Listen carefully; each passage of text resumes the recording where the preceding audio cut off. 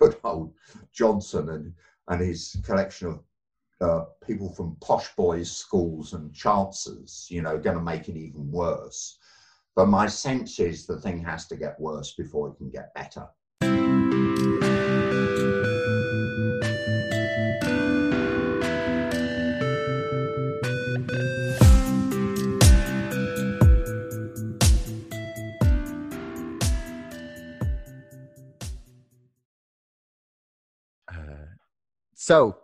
Ed, it's a pleasure to have you on the show. You are author of Stand and Deliver and More.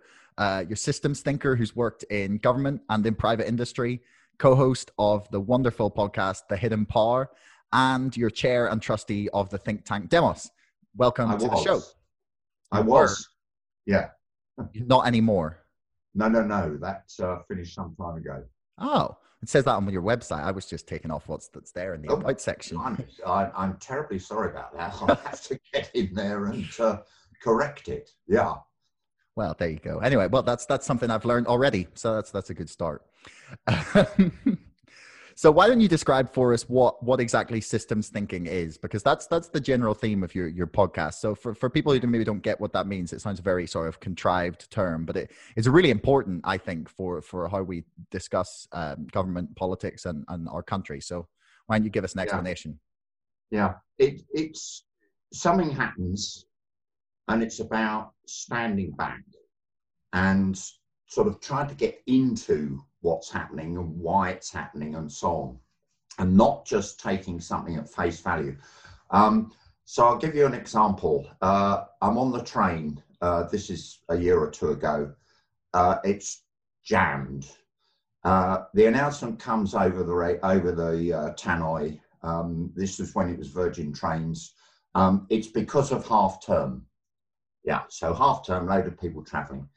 And then you go, well, that's terribly interesting.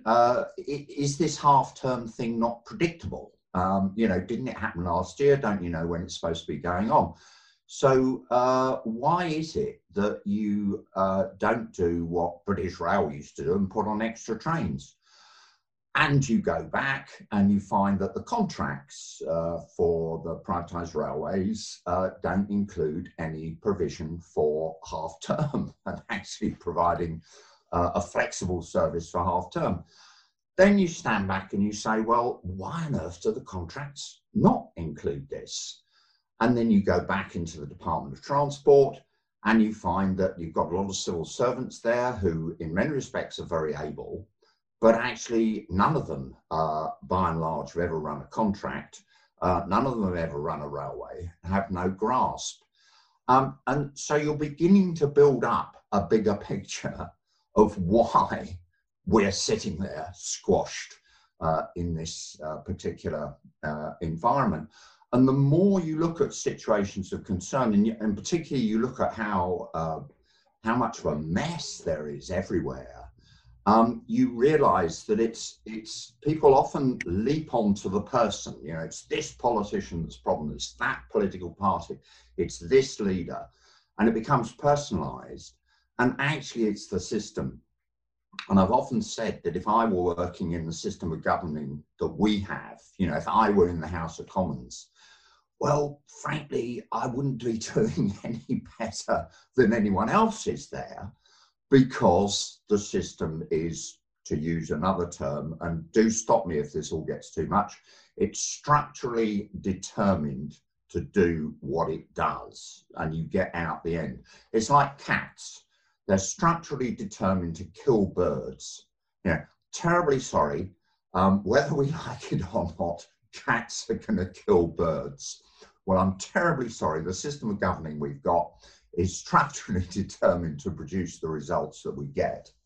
I mean, that's the theme I came across in, there's a great book by Isabel Harding. I think I've got it over here. Isabel Hardman. Sorry, apologies, Isabel. It's called Why We Get the Wrong Politicians. And it's one of the first books that I had ever read on the British political system that was really actually exploring the reasons for getting the people we get, because I know I've lamented, and I'm not alone, definitely, the sheer seeming incompetence of of the people that we have in power, and the system's ability to solve the problems that we have today in the 21st century. I mean, I literally this morning was writing an intro for the first chapter of my second book, so that's going to be fun. But the first chapter is basically, it's called Invisible Threats, and it's like just going through, like starting with COVID, because that's the main theme of the book and what happened with it. But climate change, pollution, information and cyber warfare, the financialization of our economy, censorship, and social media. And all of these things are problems that it's not like we don't know they're a problem. It's that we simply don't know, like our system is just struggling to deal with them. Even just if you look at the report that was put out on social media's influence on the Brexit vote, and the report by the DCMS committee, and they were just saying, look, our electoral commission needs more power to deal with this. And yet nothing has been done. It's 4 years since the vote. We still have the exact same problems, and we're not moving forward with it. And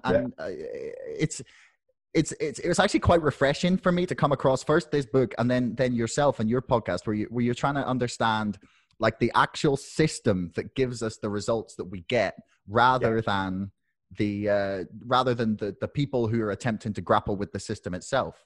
Yeah, absolutely.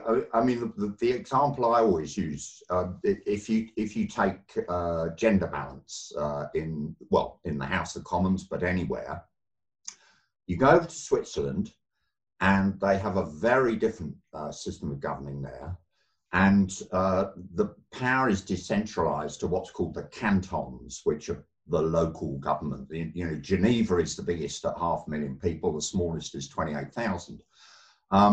They then operate through high levels of decentralization. In fact, the Constitution says, you know, the federation, which is what it is, would only do those things which can't be done locally.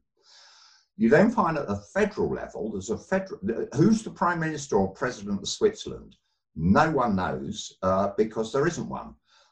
They have a President of the Council who is only President for a year. The ruling council is always a coalition, and that job rotates. My word, what do you find? On balance, there's always equal or indeed even more women in their federal council on average. And it's because of the system and the way in which people can come through that system. You take the constitutions that are around, and of course, I mean, the UK constitution is sort of almost disappeared to nothing other than that which the judges tell a government it can't do. But you take a constitution like the US constitution, well, I mean, that was developed in 200 years ago. So here's a piece of technology that we're trying to run the modern world with, which is 200 years ago. Well, I mean, if you went into a hospital and said, fine, I'm okay, I've got problems with my brain, I'm very happy, please apply what you were doing 200 years ago in order to cure me, you'd say, you must be mad, mate. Well, that's precisely what we do with our constitution. So you take your point, which is absolutely spot on about the Electoral Commission. Well, unless that is put into a constitution, and a constitution is, if you like, a meta law that sits above the politicians, the political parties, and all the rest of it, and can only be changed by essentially the population saying, yeah, these are the rules of the game that apply to you down there who are meant to be serving us. So unless that electoral commission requirement goes into the constitution, the politicians will fiddle with it.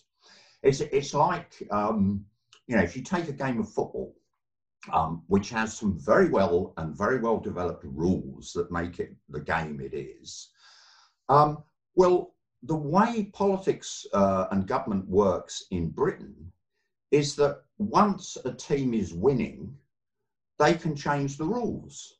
So there you are. You're Manchester United against Arsenal.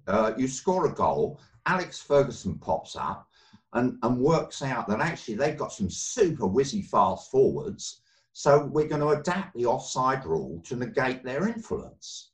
And that's actually what happens precisely when you don't have a constitution which sets the rule book for the politicians and the government. Mm. No, I want to get to your discussion about how we need a constitution. You're not the only person that's talked to me about this, but I want to start with so you're a systems thinker, and we are essentially proposing here that the British system of government is broken. Yeah. So, like, what analysis would you use to on any system you were trying to look at or assess or analyze? Like, what markers do you look for to say that a system is broken? Like, what are like the fundamental like red flags that come up and where you say, okay, we need to fix this? Yeah, the biggest one is feedback. Okay, so any organization and you know, a company, indeed a local voluntary organization, anything has to have feedback on the results or outcomes of what it's done. You take a company and you say, okay, just carry on. You know, you don't need profit and loss statements. You don't need to know where your sales are. You don't need to know what products, how well received they are by the customers. You just carry on. Well, pretty soon you'll go bust. And it's a truism across organizations. You need feedback. Look at government. There we are. Brum. Here's a law. They all get terribly excited. They passed a law. Worth saying at that point, what is a law? Well, a law is words on a piece of paper. It has absolutely no worth until it's put into action, into effect.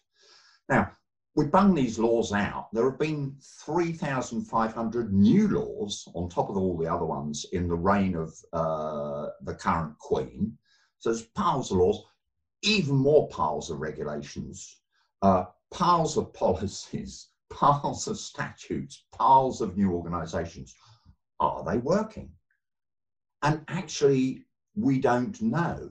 So the laws accumulate, and some of them do work, a lot of them don't work. Well, if you don't know where you are or where you're going or whether you're getting there, then you know it's inevitable that you'll end up with what we get. So what happens in the absence of feedback? And there's another point of feedback I'll come on in a minute.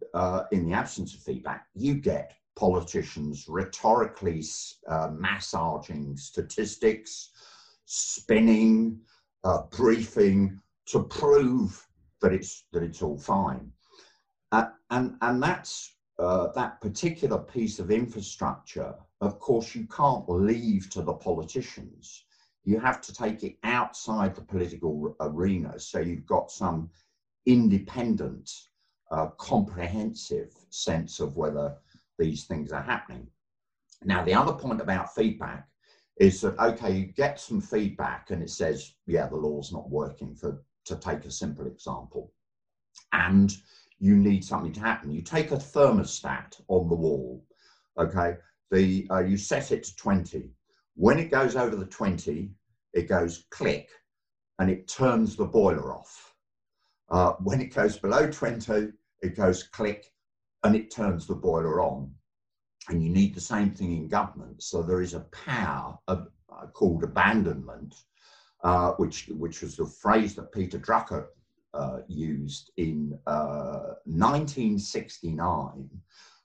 You need a power of abandonment that says, right, you know, it may be very well intentioned, it may be important, but it's not working. Click, we've turned it off.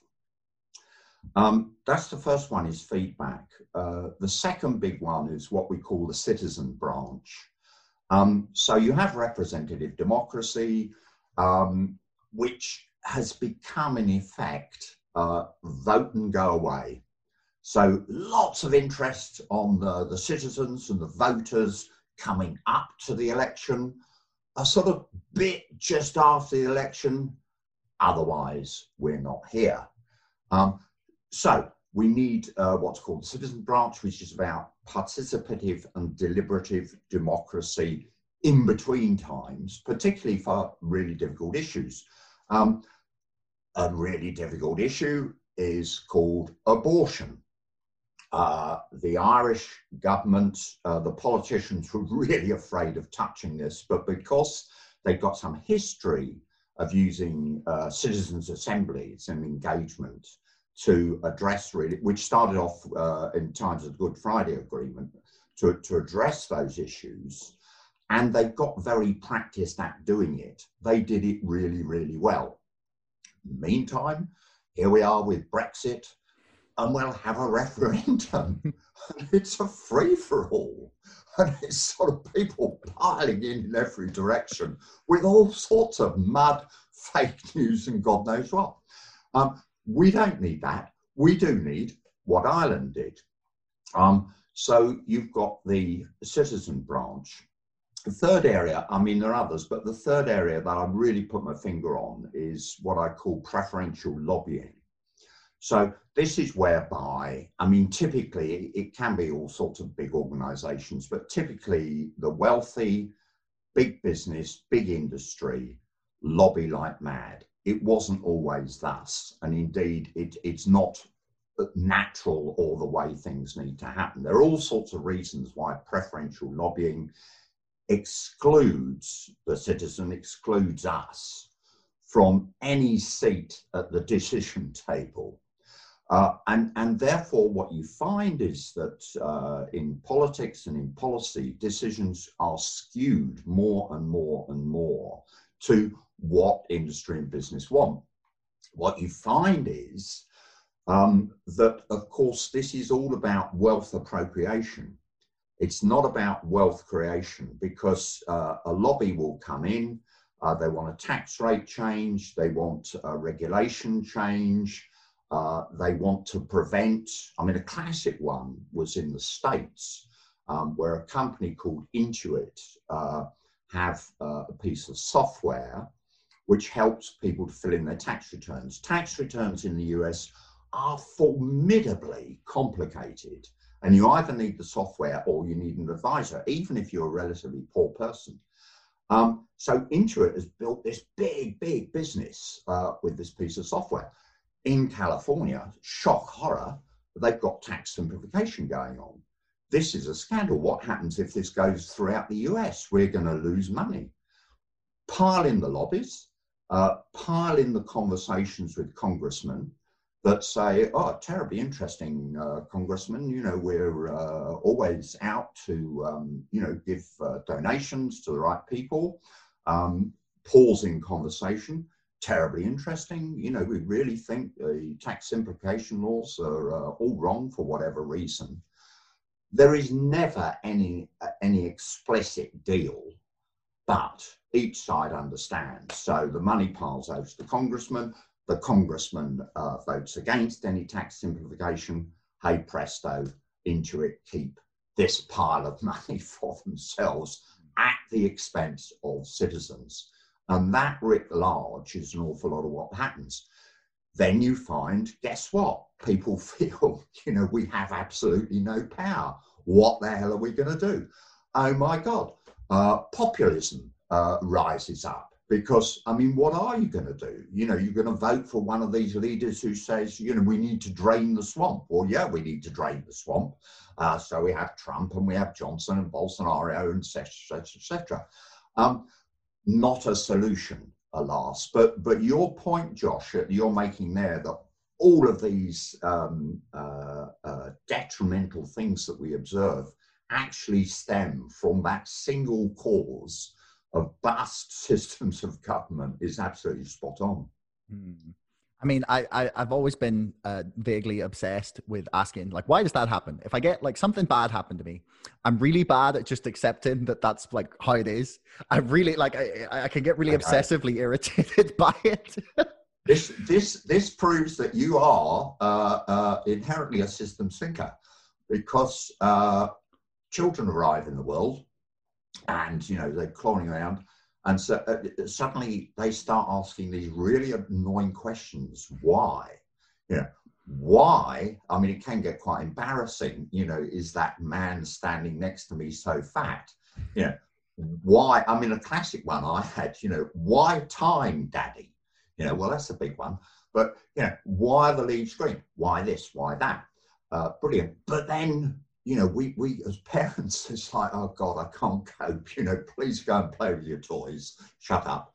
Then you get into school. School is this sort of massive socialization process, which basically is saying, okay, there are limits to the world. We've all got to live together. So, we'll just have this sort of box of national curriculum and behavior.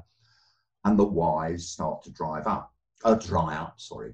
Systems thinkers are people who never have stopped asking the question, why?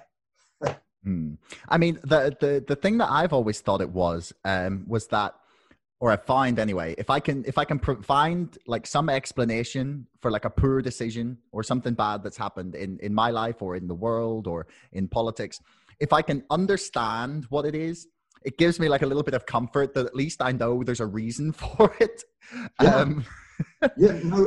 Absolutely. And I think people, there's a classic, right, here's, okay, there's a waterfall near us, big waterfall. And in fact, it's so dangerous that people do die on it. The latest was actually a child didn't die and sort of came down and was rescued. At the bottom, lots of official signs saying danger, do not swim, fine, okay, no why. And then some local folks have written on the ground, in the last 5 years, 4 people have died in this pool. The problem in the pool is it gets very cold, and you could, it looks beautiful, dive in rapidly, you'll get muscle paralysis. And that sign there giving the why has so much more impact. And I'm totally with you. If only every public authority, indeed every private authority, had an obligation to tell us why we can't do something or should do something, it would help.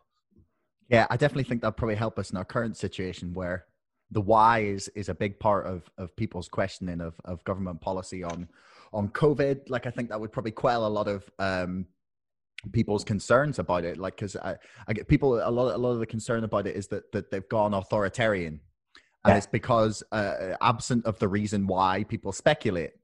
And when the evidence points to they're getting authoritarian, whilst it could still point to they're trying to protect us, that without their actual physical explanation, and like you see if Boris Johnson sat down for 3 hours on a live stream and with like 4 scientists and explained like in detail the research that they've done, the reasons for their policies, what they are thinking, then I honestly feel like I could accept it more, because there would be explanation. Like, I could disagree with the explanation, but it would at least give me an idea.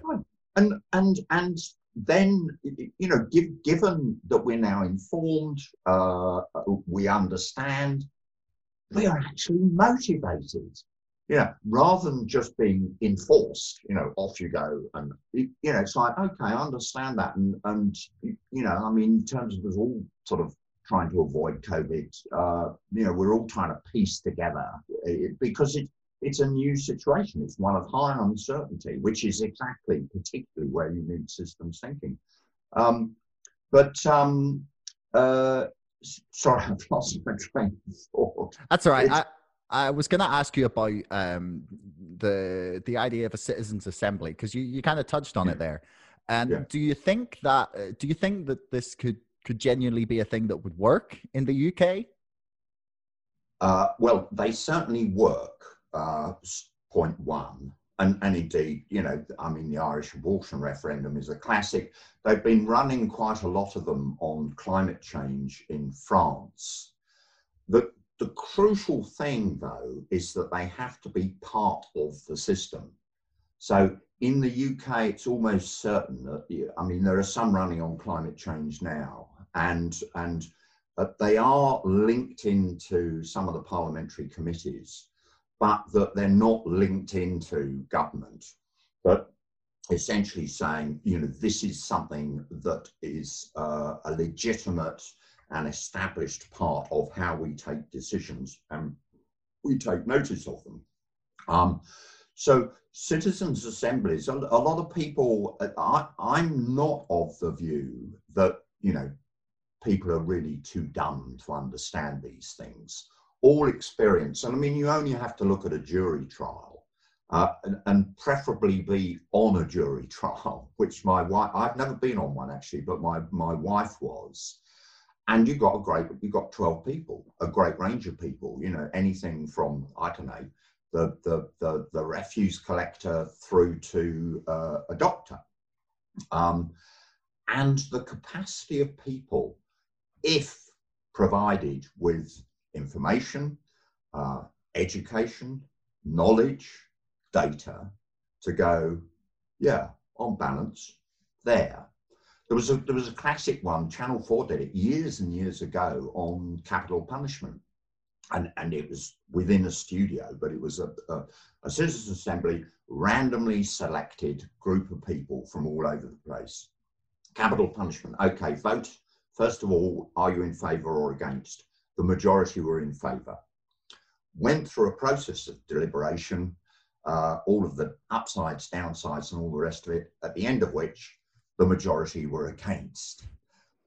So I mean, this really is a piece of constitutional technology, to give it that term, that does work, that is powerful, that gets us back involved. You know, we're supposed to be living democracies, but most of us haven't noticed for quite a long time.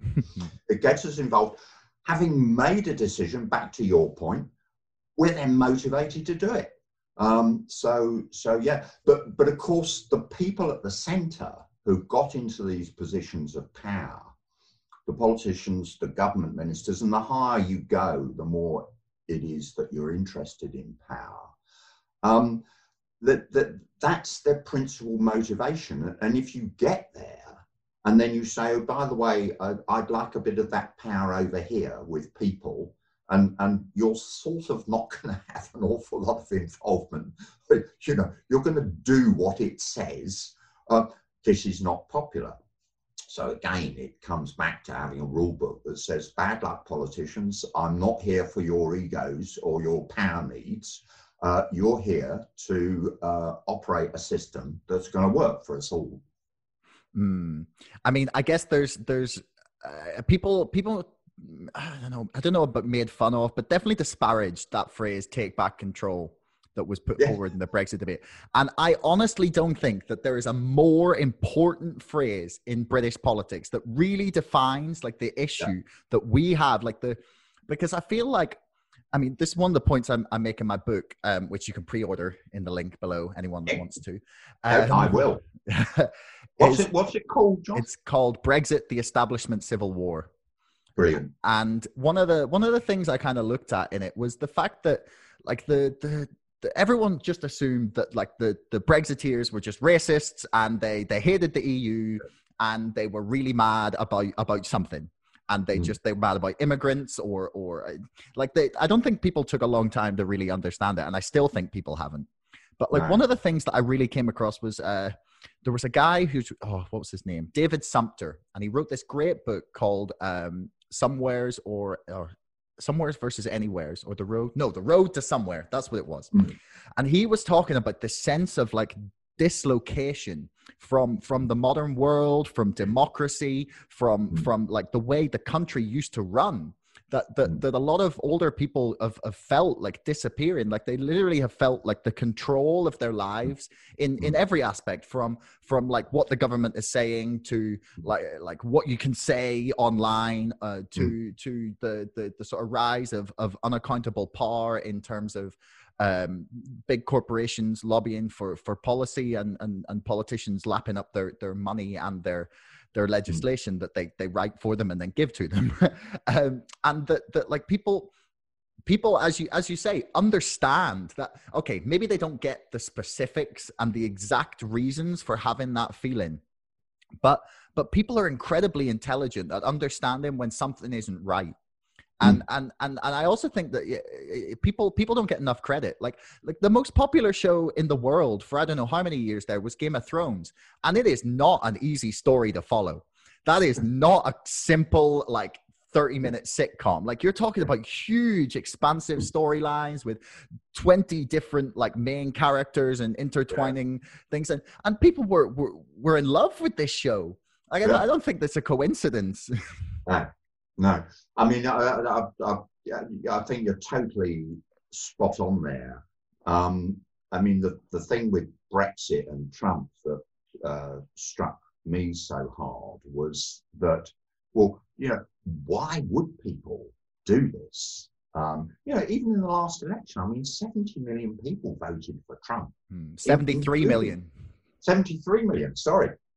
Including, I mean, I'm sure, you know, including a higher proportion for a Republican candidate of Black women, Latinos, you know, et cetera, et cetera, et cetera. So you know, why are people so desperate to do this? Well, and why are they so desperate to vote for Brexit? And of course, with Brexit, it was the only thing they could do to sort of go, hang on, we're fed up.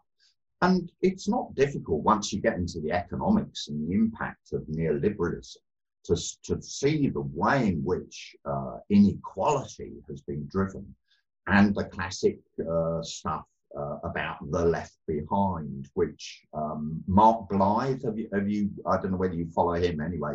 He really does a good job at explaining how actually they're not just left behind, but their incomes have dropped and dropped and dropped in the States, and it's the same in this country. And people are going, what the hell we do? And of course, the Barnier, I think it was, the EC commissioner said a lot of people throughout Europe feel that their cultural identity is endangered. And it's become endangered because of the mass migration that's going on within Europe. And you can't just say, well, you know, this is terribly good for you and it's terribly good for everyone.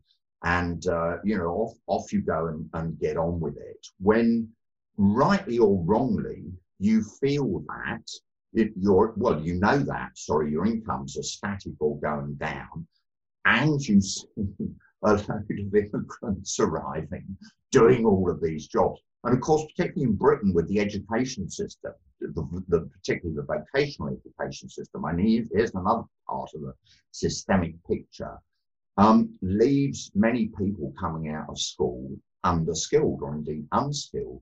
Compare that with continental Europe, where vocational education is the norm from 15 onwards, and here are all these highly skilled competitors coming towards you. On top of that, actually, free movement of labour is a fundamental of neoliberalism, because it means you can drag labour from anywhere and the price goes down and down and down. So that, I mean, there are all these influences going on, which cause, people to do apparently crazy things like Brexit. And of course, the other thing that goes on, just the resentment that this leaves with the left behind. And then what happens? You know, you start othering, and it you know, it doesn't really matter who the other is, but you know, some of it comes out in out and out racism, or incipient racism, which yeah, it's bad, but why don't we get back, as I think you're doing, to the origins of the cause, and then, you know, we might be able to actually improve the situation. I mean, it was like you're so right. You can't just tell people, oh, you should be happy with the world. You know, everything's fine. just accept that we think it's fine, and you should just vote how we want, and that's how it should be. Like it's such a crazy idea. Like, and it's a point I've made numerous times already since the U.S. election, was that all of the Democrats, all of them, they're all just ignoring the fact that 73 million people voted for Donald Trump. Yeah. They just they have no desire to confront what that is. And like, people can debate what it is exactly, but there's something that makes like 73 million people vote for someone that you have told everyone is the worst person for that job, the worst person, just period, for 4 years straight, and they still went out and voted for him. But more of them, like way more than last time. And it was like, you go back to Obama, who, was, I've never met him, but as far as I can tell, he's a decent human being. Certainly his speeches, lay out an agenda of humanity and concern and all the rest of it. When he found a bit of power, he did Obamacare in the health service. But that once he got into power, he was in this system.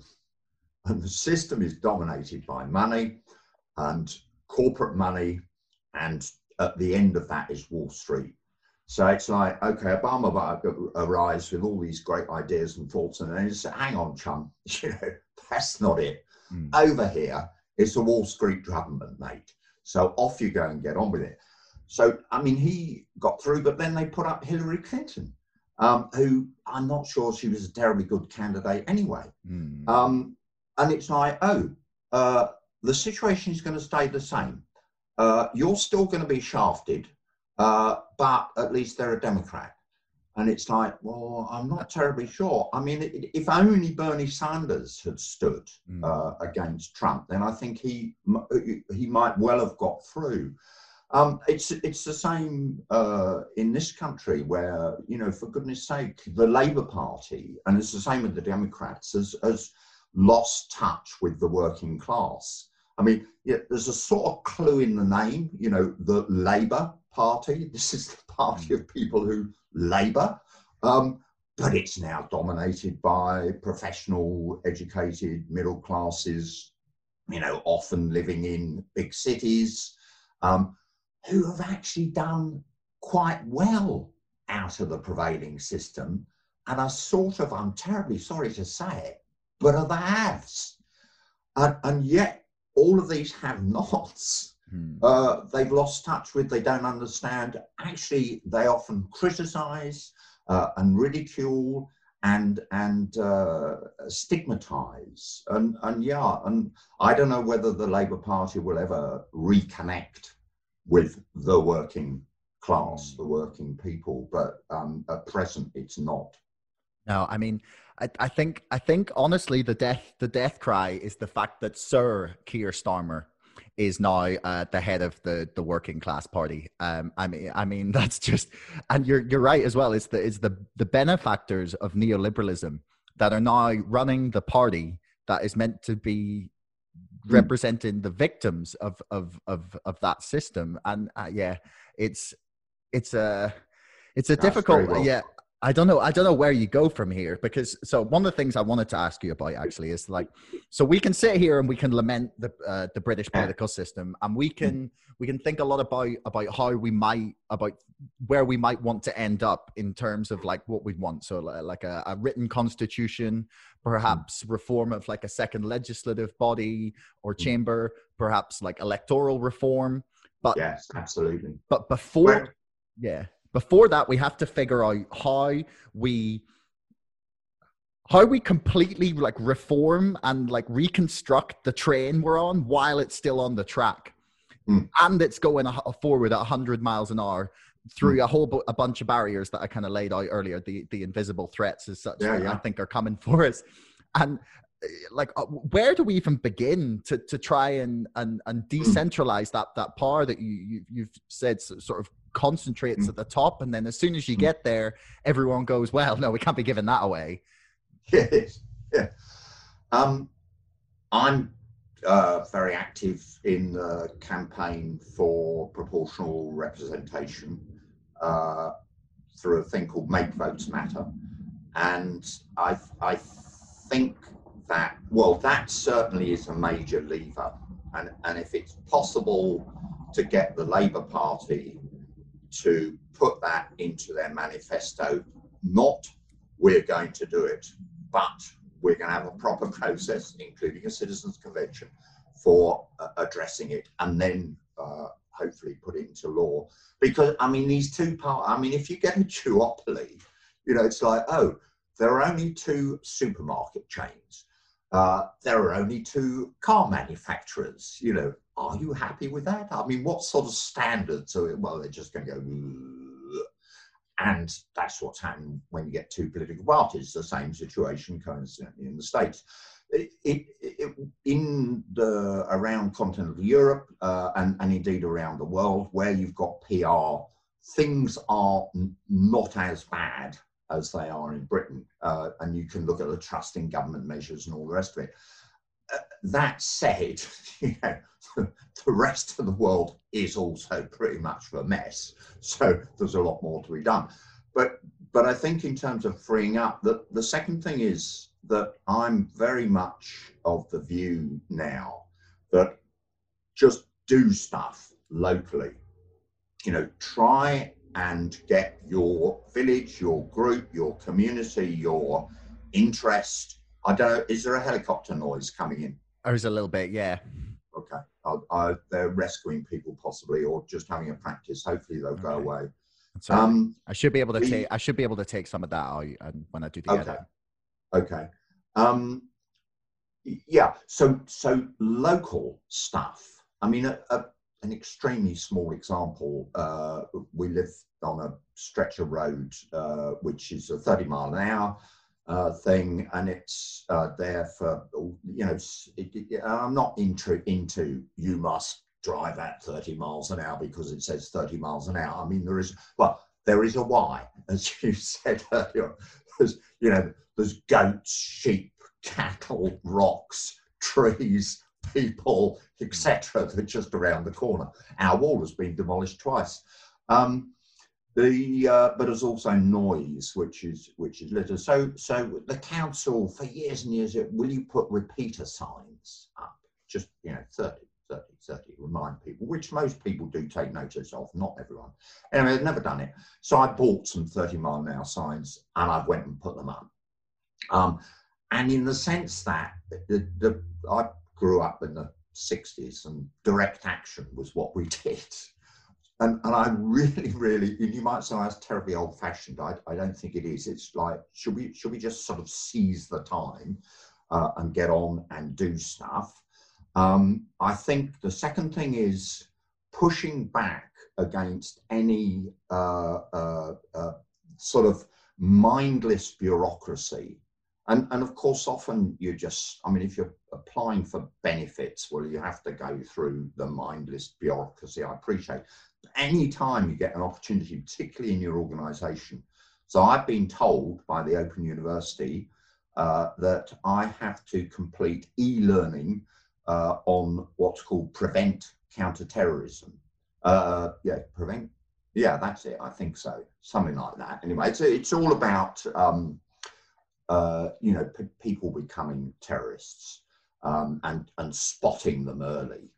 Now, yeah, I can see your expression, Josh. Let's pursue the point, which is that here's an objective. Okay, we do want to prevent people, charging down London Bridge and killing people, but I have no contact with students whatsoever. I'm an unpaid visiting research fellow. So I wrote back and said, look, I could just about understand. I mean, whether does it work? Come on. But I could. So I've come back and said, Terry, okay, your policy is that I have to do this. Well, I'm terribly sorry. My policy is that I don't do anything unless there's a good reason. And just push back, push back, push back. And it might be companies, it might be, you know, the dreaded Google or the dreaded Amazon and these sort of big corporate monsters we can avoid. There's all of that talking, this sort of stuff, you know, where we gradually change the political discourse. We talk to our neighbours, we change their minds, we change their ways of thinking. I mean, people are talking about a civil war in the States. You know, I mean, serious talk about a civil war. The social dilemma, have you know, yeah, I mean, and the end of that, but also others. There's a piece in the FT the other day about their constitution. And I can just feel that we're not so far. I mean, from the revolution, from people revolting. Now, how that form of revolt, I don't think it'll be armed, but in the sense of saying, look, enough is enough, for Christ's sake. But it is this sort of podcast where people can go, you know, people are hooked on, they're addicted to politics and the sort of adversarial debates, and then they're hooked on, oh, you know, the wonders of Boris Johnson, or indeed the wonders of Jeremy Corbyn. Well, sorry, lads, this isn't going to make very much difference at all. Indeed, you could vote for me. It still wouldn't make very much difference. But I mean, to come back to I mean, the way I envisage this, Josh, is that at some point or other, we need to get onto the agenda and into action, progressively changing the system of governing in the ways in which and other ways in which we've talked about.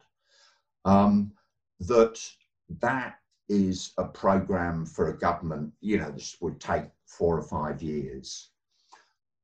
But what do you do about the other stuff? Well, actually, by and large, don't touch it.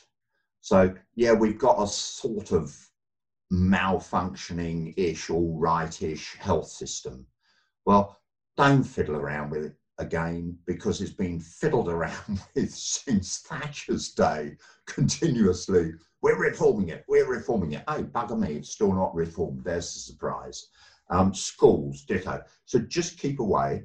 Only deal with the things you have to deal with, the pandemic being an extreme example. Yeah, sorry, shall I stop talking for a minute? That's all right. Don't worry. Like you said, podcasts are where you can discuss things. Like if you feel you have to have some more things to say, that's fine. I'm just taking this all in. Okay, well, it's the end state fallacy. Right, there we are. Manifestos. Here we are. I'm offering you, the voter, a shopping list of our policies. And the other lot are going, here's a shopping list of our policies.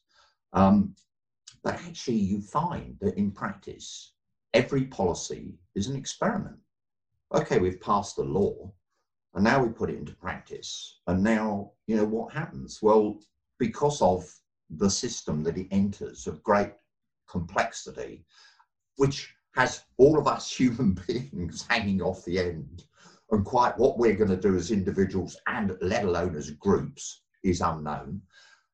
So that's an experiment. You have a welfare policy, you're intending to do this, but actually where does it end up? Every policy is an experiment. So this notion that you can policyize an end state into existence is complete and utter nonsense by and large. So you then say, well, hang on, why on earth do we have manifestos where all these people are saying we're going to create this wonderful world that looks like that? Well, it doesn't work like that, chums. You know, it's a completely different basis. So something I think we can all do is to say, well, you know, why are you offering me all of these policies? Why not offer me how the system, you're going to change it, that will make good things happen, rather than this is the good thing that's going to happen. I mean, that speaks very much to the ideas of, I think it was the US military actually did some studies on what was the best way to get like results out of their like different units, officers, generals, and sort of up and down the hierarchy. And they found that the best way to do it was to for example, give like a unit and this commander like their goal, and then just let them sort it out themselves. And they find like the US military run a lot of studies on a lot of things because they have a lot of money to burn because of their outrageous budget, but also because to be the best military in the world, you have to understand how to get the best out of people. And they did some really expansive and comprehensive studies on how to get the most out of even the lowest, smallest cogs in their system. And it was to give them as much autonomy as possible in achieving the goal that had already been set for them. So you set them the goal and you say, this is what we want. And then they allowed their officers or soldiers to figure out the best way to do it. And they put enough trust in the people who are actually carrying out the task to figure out the best way in which to do it, so that they were like decentralizing control of it. And honestly, I think that's something that's really is really coming to me at the minute, like the big overarching structure versus like what people can do on like a really local level. Because I used to believe that like the best solution for climate change was like a big, huge government program. And slowly over the last couple of years, I've come to the conclusion that there is literally the best solution is the absolute and complete opposite of that. It is to get people at an individual level to sort themselves out and say, look, guys, here's some ideas. Here's some things we're going to help you with. Like we're going to like make it easier for you to put solar panels in, or we're going to make it easier for you to compost or have like a community garden. But like ultimately, like the world changes when one person, just starting with one person, decides that they are going to make something slightly better of their life. And they start with that, and then it spreads out a little bit to the community, and then or their family or their circle of friends, and then maybe they inspire one other person to do something good. And slowly, like these things like ripple out faster than you could probably ever imagine. Whereas at the minute, I feel like on a lot of issues that we're like it's an analogy you used actually, is that Tony Blair got to number 10, and he realized he had all these levers and buttons to do stuff, but they weren't actually doing anything. Well, I mean, that's an incredibly rich commentary you've made there, Josh. I mean, what you describe in terms of the US military and their style, that's also exactly the philosophy of Toyota. That make some of the most reliable, highest quality cars. And Nissan, and they went into a Nissan factory, was it? Was it Nissan? And they could have been. It was like failing, and they took over. It didn't change any of the workforce, and they just asked them how to fix it. Yeah, I know the study you mean. And that notion that actually this knowledge of how you best fit the rear axle. Well, why should I know? You fit it. Off you go and do it. A. B. US military, big users of systems thinking. You may not like them, but by God, as you say, they're really, really thinking. Ashby's law of requisite variety, sorry to introduce this, but basically says, if you're going to control something from the center, you need to know as much about what's going on, well, in Innsbruck, for the sake of argument, as those people in Innsbruck do. And you can do that if it's something very simple, like issuing a driving license. For almost anything else, you're never going to have enough knowledge and information at the center to be able to exercise that control. So, again, it sort of plays back to decentralization in a massive way.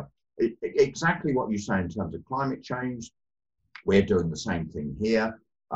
Encouraging, developing, being consumers of local food, because it doesn't take someone with a brain the size of a pallet to work out that actually flying food all around the world for all sorts of reasons is not a runner.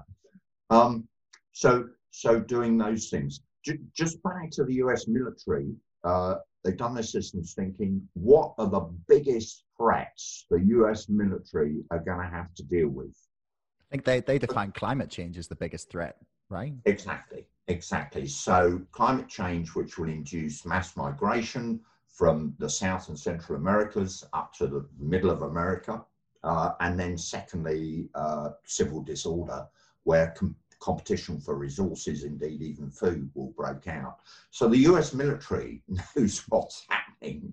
It'd be a jolly good idea for one or two governments, rather than sort of talking endlessly about it. Because, I mean, that's the thing about the planet, the biosphere. It sort of doesn't listen to the Today programme or politicians or read the news or take any notice of policies. If you keep throwing pollution into it, it will get more and more upset. And then at some point or other, it's a sort of flash to bang time, when there's an explosion, you see the flash, and then it takes a hell of a long time before you hear the bang, and the shockwave comes and kills you. And the planet's the same, the flash to bang time is so enormous. But by God, there's a hell of a bang on its way. We need to stop upsetting the biosphere because it's bigger than us. I mean, I think one of the biggest things about the climate change the argument is that a lot of the pushback about, say, like a carbon tax, for example, is that it's just like another way for arbitrary control from the top down. And like the decentralization of a lot of things is for like if Boris Johnson really wanted to be the libertarian that he claims to have been, that we've seen a lot in his speeches, especially against Brexit, to be that champion of the people, just like, you've got a green industrial revolution you've launched, you're saying that you want Britain to be ahead of everyone. Please, I beg of you, put a solar panel on every single available space of roof that there is. Just everywhere, like literally everywhere. It doesn't have to be that hot. You just need to get sun, because solar panels actually function better at lower temperatures, which I've discovered, which makes Britain a much bigger, better candidate for solar power than I actually believe was possible. Yeah, because a friend of mine and I, we were asking each other, we were like, why don't they just put just a monstrous solar array in the Sahara Desert? Yeah. So it turns out there's two things. The sand covers you have to hire people to constantly clear the sand off them. And and you would have to they don't function as well at high temperatures, which is why, for example, here in Austria, they have a stupid amount of solar panels in a country that gets a pretty good amount of sun, but it's freezing cold for 5 months a year. But they're more efficient in cold weather than they are in hot weather, which is really cool.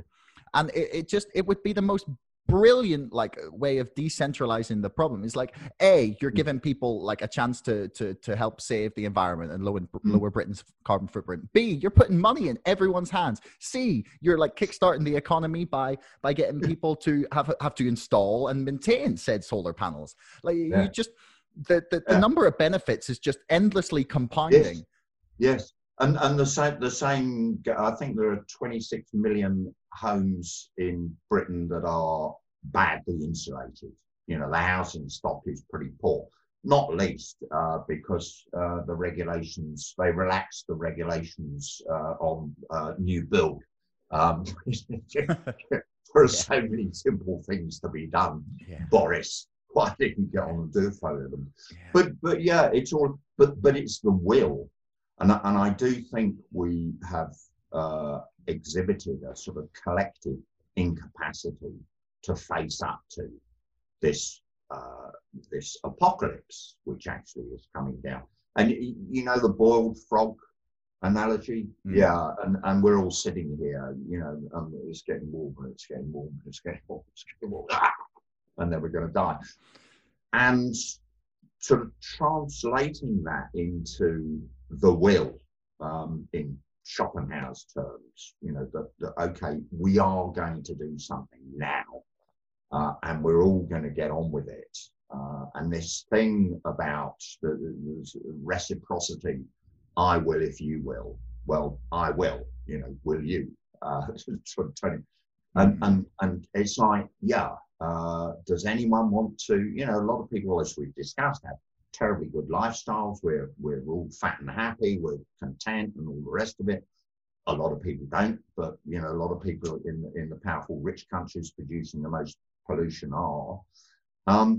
Well, yeah, but are you just trying to put off the rainy day, put it off, well, just sort of carry on, a bit more air conditioning, so on and so forth? Or are we going to go, look, actually, if we start to get on top of this, if we make a collective decision that, yes, we're going to change our ways of living, which I mean, is going to happen. Doesn't matter. There's an awful lot of people in the world whose ways of living have been changed by climate change already. Just ask anyone from a bushfire to a famine. It's going to happen. So why don't we get on top of it and if you like, take back control rather than oh God, it's all awful. I can't do anything. Well, then we get motivated. It's going to be shit, but let's get on and let's get cracking, as you say. And there are so many things. Okay, what, why, how? If I could chuck that in, so we know what to do. You have just produced one thing there, but there's a whole string of other things. We know what to do.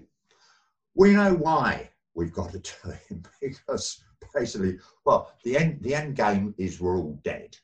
So yeah, let's get on and do it. But the how.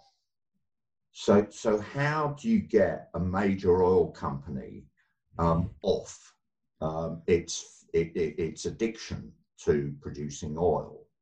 Not by shouting at them, but by working with them and saying, okay, what can we do? Now, in order to do that, you've got to have the systems of governing that mean, rather than, oh yeah, we roll over when Shell come through the door and do whatever they want to do, and our policies are this.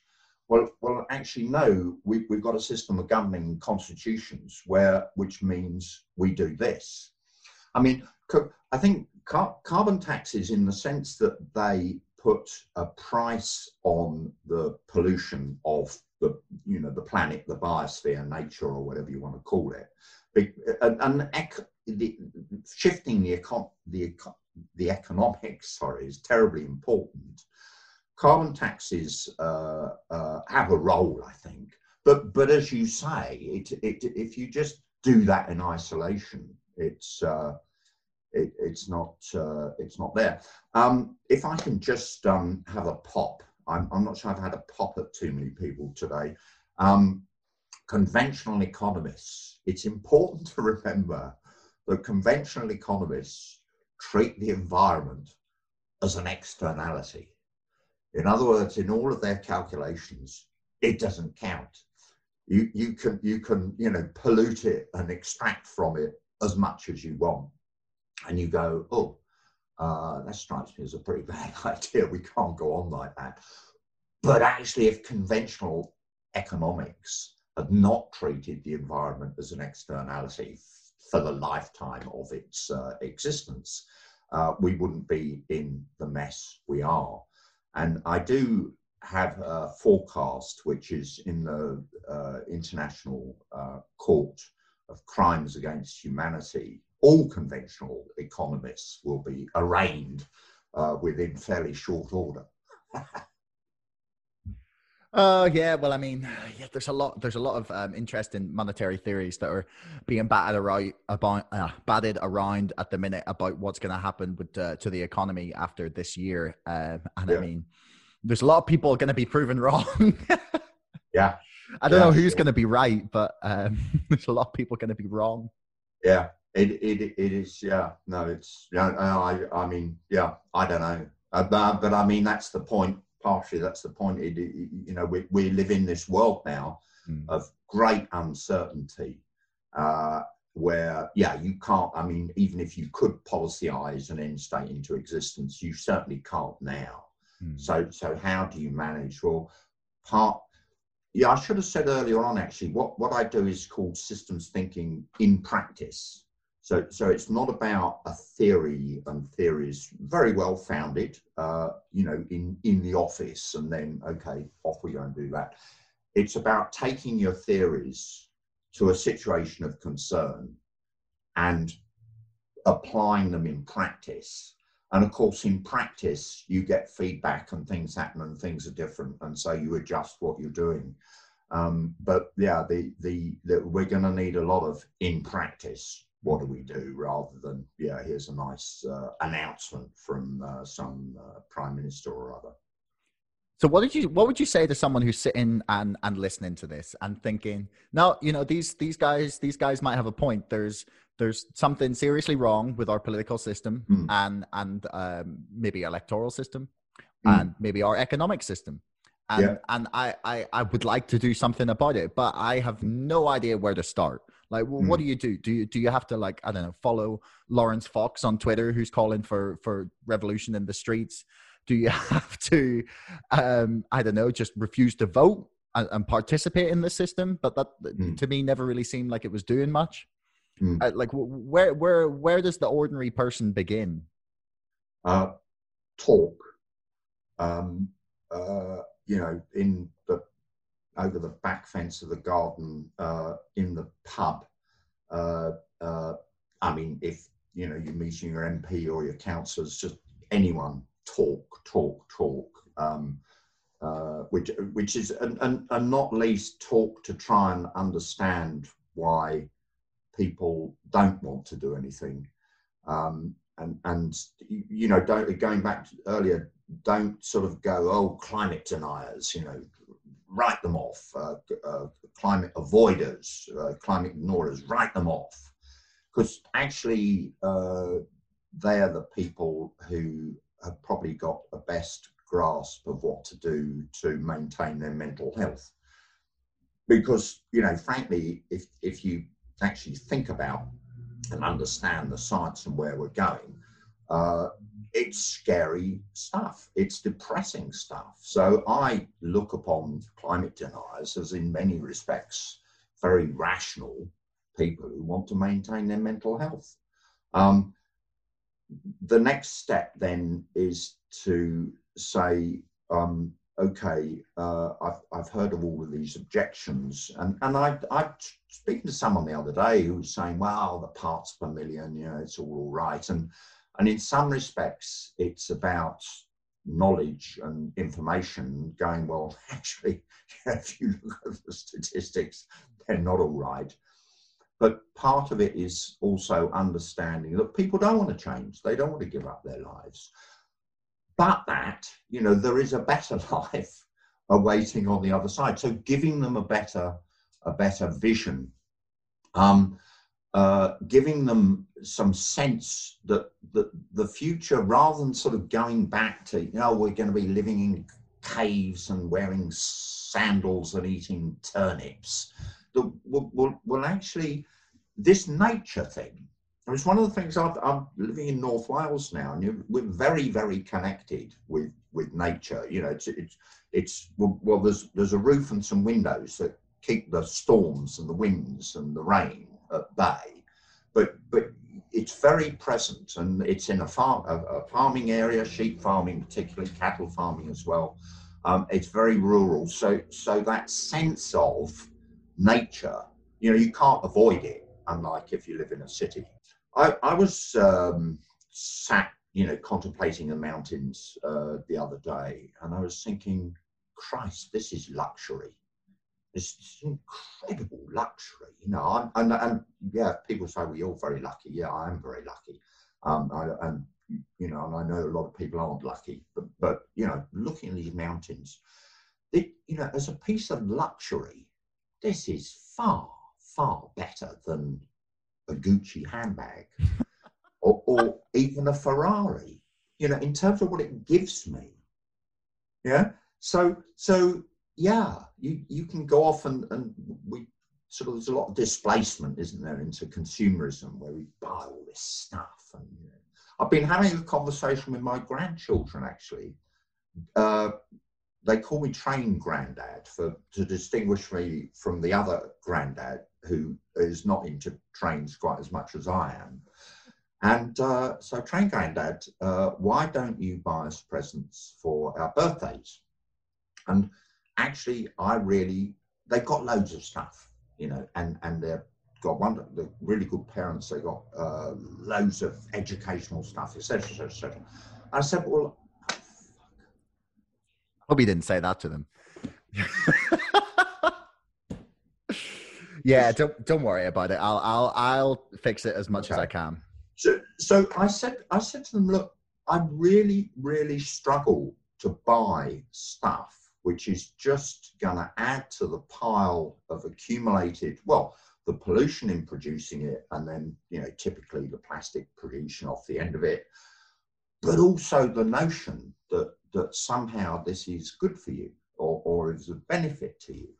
And I said, well, what I'd really like to do is to put some money into a savings account for you so that when you get to the age of 18 and you want to go on a gap year, or you or go to college, or indeed just do whatever, you've got a really nice pot of money, and each year, you know, that's building up. And they sort of understood that. And I think in ways of orientating people away from this consumerist addiction, there's an example of what, you know, well, I as an individual can do, every individual can do in terms of the choices we make. But the point about saying, actually, there's this wonderful thing called nature, and if you get into it, it's not just a sort of nice to have and something you ought to do because, you know, it's good for you. It's far better than a Gucci handbag, a Ferrari, or anything else. So those are some things. Yeah, and then some of the other things that we've talked about, which is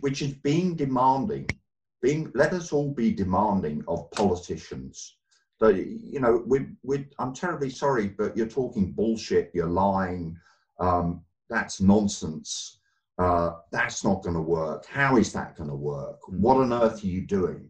You know, it's just not good enough, politician X, Y, Z. And us as a populace, you know, we're restless. Well, let's channel that restlessness, and then pushing and demanding that we have to change the systems, as we've discussed. There's definitely something in that sort of not accepting politicians' bullshit. Yeah, like there's a reason that Donald Trump stood on that stage with 11 fucking professional politicians, Republicans, and destroyed them all. Is because he called them on their shit. Like he might have done it in a pretty uncouth way, but he called them all on their shit. He said, "You voted for Iraq. You voted for Iraq. You voted for Iraq," and people cheered. Like the Republicans, the pro-war Republicans, all cheered. Yeah, and I mean that you see the discourse on television, you know, and you have these pugilistic interviews. You know, it's like Andrew Marr, you know, sort of, you know, and. I mean, London journalists have just got heads, you know, they complain about algorithms. Well, they've got heads full of algorithms, you know, and when someone says X, the algorithm goes Y, and why wouldn't you do this? And therefore you're in favor of, and it clicks in. Well, you know, sod off for goodness sake. I'm really not having that. It's a discourse that doesn't get anywhere. Can I chuck in consumer power? Consumer power can be very, very powerful. The classic example was e-numbers. I don't know whether you know, there are these chemicals that go into flavorings and colorings and so on. And they found, was it about, I don't know, 20 years ago, that actually these things were causing hyperactivity and actually a lot worse. And people started, parents, you know, worry about the kids, started going, we need to know what's in them. And by the way, we're not going to buy things. People were spending a lot of time at supermarkets, you know, as you got E1, 2, 3 and E and so on and so forth. And the amount of crap put into sweets by companies has reduced very, very substantially. You can see it in other areas where, you know, sudden shifts occur, and all of a sudden, you know, a company stops doing X or Y or Z. Well, we do have, you know, if we decide to use our consumer power, we can use it. I try and avoid Amazon as much as possible.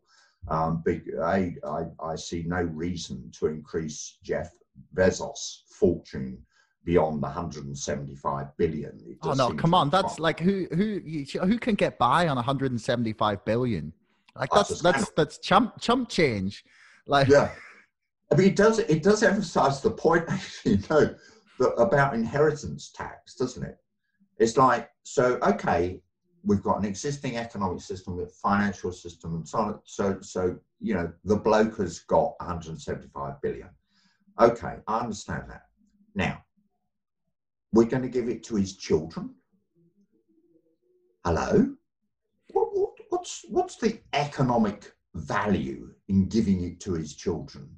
What's the moral justification for giving it to his children? There is none whatsoever. It's complete lunacy. In fact, if you took that money and said, right, this in effect is becoming a COP. We've got a very good model here. We're going to give all of that money back as dividends, as the Co-op used to do, to its members. The members are people who bought stuff at Amazon.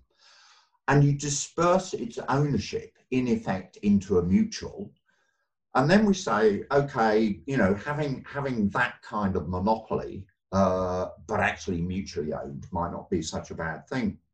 So, you know, yet another thing that would be relatively simple to do. I can't remember where we were going, Josh. Sorry. No, neither can I. I once said to my mum about just like a really offhand thing. I can't remember why it came up, and I was like, well, you know, if you really wanted like the fairest system in the world, you'd have 100. If you wanted like the purest meritocracy, you would have 100% inheritance tax. Yeah. And she looked at me horrified because she wants to obviously leave her house to me, which I am very grateful of, obviously. But she was horrified. She was like, hang on, wait, you mean I worked all this time for this house and now I can't give it to my children? Yeah. and it's a very interesting thing, because in the sense that, you know, with that whole, I want to help my children. Of course, we all want to help our children.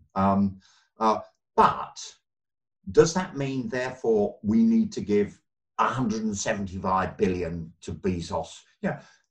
How about just leaving them with $1 billion? I mean, is that, or maybe just 100 million? Or, you know, so, I mean, there's a cutoff, you know, where, you know, is it 1 million? Is it 10 million? Fine. Okay. You can have your house, Josh. But you're working with such like unfathomable amounts of money. Like I heard this stat once, this year somewhere. I can't remember where I read it, but it was if you say you're just an average Joe in the year 0 AD, right? Jesus just got, is it AD? Is it when he was born? I know it's not quite right, but anyway, 0 AD. You're working like a nice job as like a I don't know, a smith or something, but for whatever reason, you're getting paid $2,000 a month, right? And that's not going to change. In the next 2,000 years, you work your 40-hour work week. You take your like 2 weeks of holiday every year, and you get to the year 2020, having worked for $2,000 an hour, right? For 2,000 years. And you arrive in 2020, there are still 42 people in America richer than you. Yeah. I mean, it's absurd, isn't it? I mean, the world has gone nuts. I mean, it's completely nuts, and it needs to change. And it needs to change pretty damn quickly. So how hopeful are you, as a final question, for the future of Britain? I've often said, I mean, this, you just may sound horrible and don't take it that way, but I had mixed views about Trump losing last time. No, me too. Fine, yeah, in the sense that, yeah, he's a complete and utter arsehole, but in the sense that Biden represents a return to the status quo. It's more social democracy sticking plasters on the problems as such. Marcus Rashford has been doing great work on free school meals, and obviously if you are getting a free school meal now, that's important. But it's like, when are the celebrities going to go, well, actually, yeah, free school meals, but they are sticking plasters. Yeah, what we need is fundamental systems change. So I was ambivalent about the Brexit referendum, in the sense that it's a disruptor. It's thrown everything in the air. I mean, good old Johnson and his collection of people from posh boys' schools and chances, going to make it even worse. But my sense is the thing has to get worse before it can get better. And if you look historically, that's the case. So how optimistic am I? I mean, you see, Britain never does revolutions. Well, it did one with Cromwell, and then Cromwell screwed it up. Ironically, but by the authoritarian, controlling, power-driven nonsense that sort of sometimes comes out in apparently left-wing people.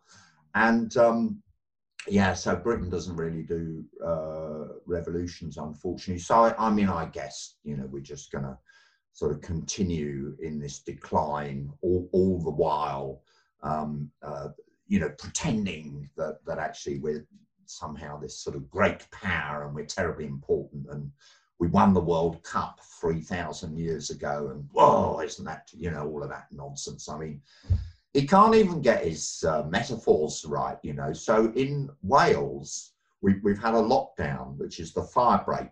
We've called it the fire break. Oh, sorry, the government's called it, the Welsh government. So a fire break in a forest, here's the fire, it's raging, and then you cut a fire break so it can't get to the next bunch of trees. So that sounds sensible. You've got the virus, you cut this break and it can't get to the next set of trees. They called it a circuit breaker in Westminster. It shows, just how ignorant they are of science, technology, engineering, anything other than sort of loose, woolly, politicized thinking. Right, a circuit breaker is you've got a high current coming along, you've got a switch, you break the circuit, and so that's fine, there's no electricity. You then put the switch back, and the electricity keeps flowing. It's just like, you can't even get a metaphor right. So, I hadn't thought of it like that. That's amazing. The phrase irritated me when I heard it, but I hadn't like really thought it out like that. That's amazing. Yeah. It's sort of, when you've got a government by metaphor and it can't even get the metaphor straight, well, what hope is there? I mean, I don't know. I hope I've got children and grandchildren. I hope, but I don't think that. I don't see. Well, I'm going to work at change, like you are, Josh. I'm going to continue to do what I can to foment revolution, and just getting people to think differently. And I'm going to carry on talking to people. Yeah, sorry, that's quite a depressing ending, really, isn't it? That's all right. Look, Peter Hitchens told me that I shouldn't be hopeful. I should because that's the road to misery. That's not. Yeah. I don't think it's quite as depressing as that. So it's all right. Yeah, there's a philosopher, isn't there, who begins with M. He's well known. God, what's his name? Incidentally, I think the guy you were referring to earlier on about the somewhere people and the nowhere people is David Goodhart. David Goodhart, that's it. David Sumter wrote a book called Outnumbered. Sorry, you're right. Yeah. That's exactly what it is. Yeah. Well, but yes, this has been an absolute pleasure. A lot of fun and educational, interesting. Hopefully not just for me, but for people listening. Well, it certainly is. I mean, for me as well, Josh. And I mean, I'm going to get much more into your work, and your work sounds really, really good. Oh, thank you. I mean, I like to think, hopefully, that the world isn't coming to an end and that I have a lot of time to get better at doing what I'm doing, but, I'm trying. Yeah. Well, I mean, in some ways, I think you've got longer to experience what's going to happen than I have. So Yeah, be interesting to see. Oh yeah, strap yourselves in, folks. It's all, you never know what's gonna happen. I always say, I always make the joke that the people in 1938 probably thought that was as bad as it could get when Hitler invaded Czechoslovakia. Yeah. They were like, no, it can't get any worse than this. No. And of course, appeasement, of Hitler, appeasement of climate change is, there's great parallels there. Everyone's trying to appease it. I'm terribly sorry you can't appease it. I mean, it's you've got to get on and do something. Well, that's a lovely note to end. I will link all your stuff in your podcast, your books, and everything in the description below if anyone wants to check out. But yeah, thanks very much. Well, thank you, John. Thanks so much for listening. If you haven't already and you enjoyed this episode, please subscribe to this podcast and to our mailing list. And don't forget, my book, Brexit, The Establishment Civil War, is now available for pre-order on Amazon. You'll find the link in the description below. Until next time, thanks so much for listening.